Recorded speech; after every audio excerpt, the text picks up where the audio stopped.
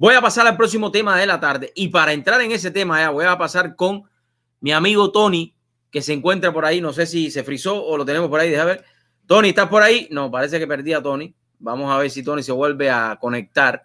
Porque Tony está desde un... sí, ya lo tenemos por ahí. Tony, buenas tardes. Gracias por acompañarnos. ¿Cómo te sientes, hermano? Hey, buenas tardes aquí. Me siento buenísimo. Acabo de votar ahora mismo.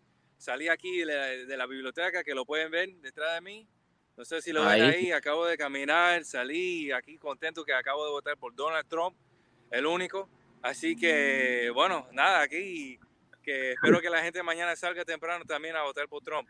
Oye, me imagino que debe estar un poco ya apurado porque vas a ver el debate, ¿no? Por supuesto. Aquí siempre tengo tiempo para salir contigo, Dariel. Pero sí, cuéntame un poco, ¿qué es lo que estás esperando hoy del debate? ¿Vas a ir al debate a donde nos vamos a reunir un poco después más tarde o...? ¿Cómo no? ¿Cómo no? Voy a estar ahí en el Hotel en Miami Springs para que la audiencia sepa también que nos visiten ahí. Yo espero que Trump habla más de la economía, que es más, una encuesta de Fox News estaba diciendo que la gente en estados como Pensilvania, Ohio, Michigan, ellos confían más en Trump que en Biden con la economía. Y yo, para mí, todo el mundo sabe que la economía lo arregló Trump y que lo va a arreglar otra vez Trump, porque de eso es el que él sabe, es un hombre de negocio. Con pandemia o sin pandemia, la economía va a tener éxito. Así que él va a estar hablando mucho de eso y yo creo que va a estar un poquito más concentrado en este debate y bueno, más preparado. Para mí, todo el mundo va a ver la diferencia. Óyeme, quedan ya solamente 11 días, 13 horas y exactamente un minuto para estas elecciones que marcarán la historia una vez más de los Estados Unidos. ¿Qué es lo que esperas para estos próximos 11 días tú como joven? Para los próximos, es como un par de horas, hablando relativamente, no son días, son como horas ya que nos quedan.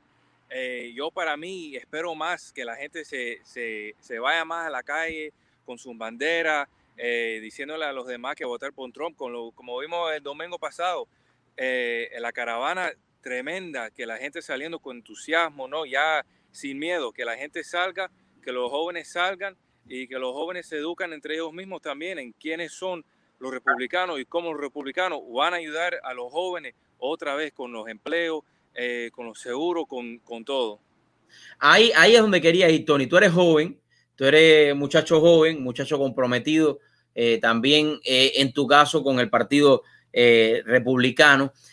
¿Por qué tú te identificas tanto con nuestro Partido Republicano? Para que le expliques un poco a los jóvenes, porque a veces las personas dicen, bueno, ya está bueno un poco de la retórica republicana. No, pero ¿por qué tú te identificas con el Partido Republicano? ¿Por qué?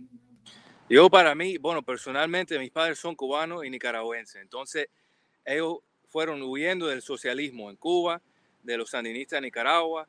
Entonces yo la historia del socialismo lo conozco muy bien, es parte de mi herencia, ¿no? Vinieron aquí, el país más grande del mundo, y ahora yo estoy aquí con todas las oportunidades del mundo para yo tener cualquier éxito que yo tenga ahora. Yo como joven, y para los jóvenes que no tienen esa misma historia, yo le diría que de todas maneras, de donde ellos vienen, lo que importa es que los republicanos quieren que todo el mundo tenga la misma oportunidad de trabajar, de tener una educación y de superarse. Y que nada en la vida es gratis. Todo lo que te dicen los demócratas, que te vamos a dar el seguro gratis, te vamos a dar el college, la universidad gratis, te vamos a pagar todos los préstamos que tú sacaste como universitario, te lo vamos a pagar todo. Nada es gratis en este mundo. Todo se trabaja y al trabajar uno tiene una dignidad y una felicidad en conseguir todo lo propio tú mismo y saber que tú sí lo pudiste cumplir tú mismo, en vez de uno en el gobierno, uno en una burocracia diciendo, no, sin mí tú no puedes vivir y sin mí tú necesitas esto y solo yo te puedo dar el seguro, la educación y tú puedes vivir sin mí. Eso no es cierto. Aquí los jóvenes tienen que darse cuenta que todo se puede lograr con el trabajo duro y no serían los primeros, pero ellos tienen ya esa inspiración, ¿no? de las últimas generaciones que lo lograron, ¿no? Con el trabajo que nada en este mundo es gratis y si ellos quieren algo, pueden trabajar a conseguirlo y hay felicidad en trabajar a conseguir lo que tú quieras.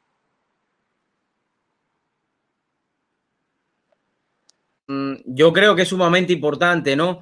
Que las personas escuchen lo que Tony acaba de decir, interpreten lo que Tony acaba de decir.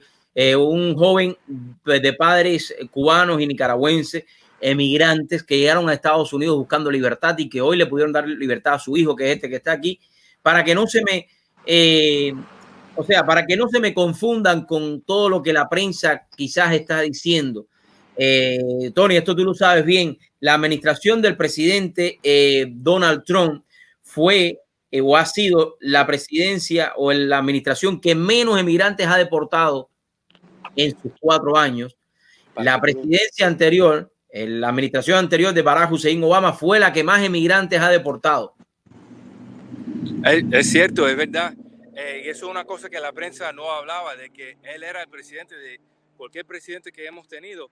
Él deportó a más inmigrantes, mayor cantidad de cualquier presidente que hemos tenido, y la prensa no hablaba de eso. Entonces, también otra cosa, eso que están diciendo que tienen los niños en las aulas, separados de los padres, él empezó todo eso. La prensa calladito, no dijeron nada. También es cuando empezó la administración de Trump, mucha controversia diciendo que él quería, vamos a decir, poner un moratorio, ¿no? En que la gente de países musulmanes entren. Estaban diciendo que Trump era racista, que era en contra de los musulmanes. Otra vez, Obama hizo lo mismo, pero nadie sabía esto porque la prensa lo quería cubrir, lo quería tapar todo. Entonces, para que la gente se dé cuenta la diferencia entre los demócratas y los republicanos, especialmente Donald Trump, que él ha ayudado a los inmigrantes. Él quiere que los inmigrantes lleguen de la manera correcta. Mira, los Estados Unidos es el país más que beneficia a los demás de mayor cantidad. 1 millón de inmigrantes llegan aquí cada año. Nosotros aceptamos la mayor cantidad de inmigrantes que cualquier otro país en el mundo. Eso no ha cambiado. Cuando ellos llegan porque quieren superarse con trabajo, con empleo. ¿Quién creó una economía con la menos cantidad de desempleo, ¿no? Vamos a decir, con la mayor cantidad de empleo para los hispanos? Donald Trump. Entonces, que la gente se dé cuenta, que los jóvenes que están viendo esto, para que realicen la verdad y los hechos de Donald Trump, que no se enfoquen mucho que cómo él habla o si él dice una barbaridad, porque para mí lo que importa son los resultados, son los hechos, y Donald Trump ha cumplido. Oye, Tony, nos vemos entonces en unas horas, en unos minutos. Ahí estoy poniendo la información para todos aquellos que quieren compartir el debate.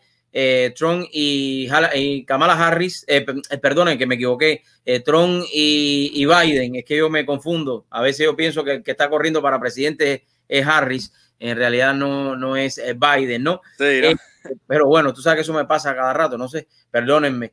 Bueno, Tony, te veo entonces ahorita, en unos minutos estaremos ahí compartiendo con ustedes. Ok, quería también sacar aquí a mi mamá que fuimos a votar aquí los dos juntos. Óigame. Por Trump. Ahí mismo, señora, ¿por qué es tan importante? Usted que es emigrante, cuénteme un momentico ahí, ¿por qué es tan importante enseñar a nuestros hijos que voten por la libertad, por la democracia, por la superación de esta gran nación? Primero hay que darle gracias a Dios que vivimos en este país. Y darle gracias a Dios, soy como los cubanos, casada con un cubano, gracias a Dios. Soy nicaragüense y vine y me establecí aquí y cumplí el sueño americano. Creo que esta es la nación más grande del mundo. De aquí no hay nada más. Y hay que darle gracias a Dios. Tengo 2 hijos maravillosos, profesionales, y como este país no lo hay. Así Amén. Que el que quiere venir aquí y quiere superarse, este es el único país, y más con este presidente que lo ha dado todo, que tenemos Amén. Que apoyarlo 100%. No nos importa lo que digas, los republicanos, pa'lante, con Trump. Muchísimas gracias, señora. Tony, nos vemos ahorita. Gracias por el mensaje de tu mamá. Cómo no, aquí para que la familia todos salgan a votar por Trump. Amén, eso es importante ejercer el derecho al voto. Tony, gracias.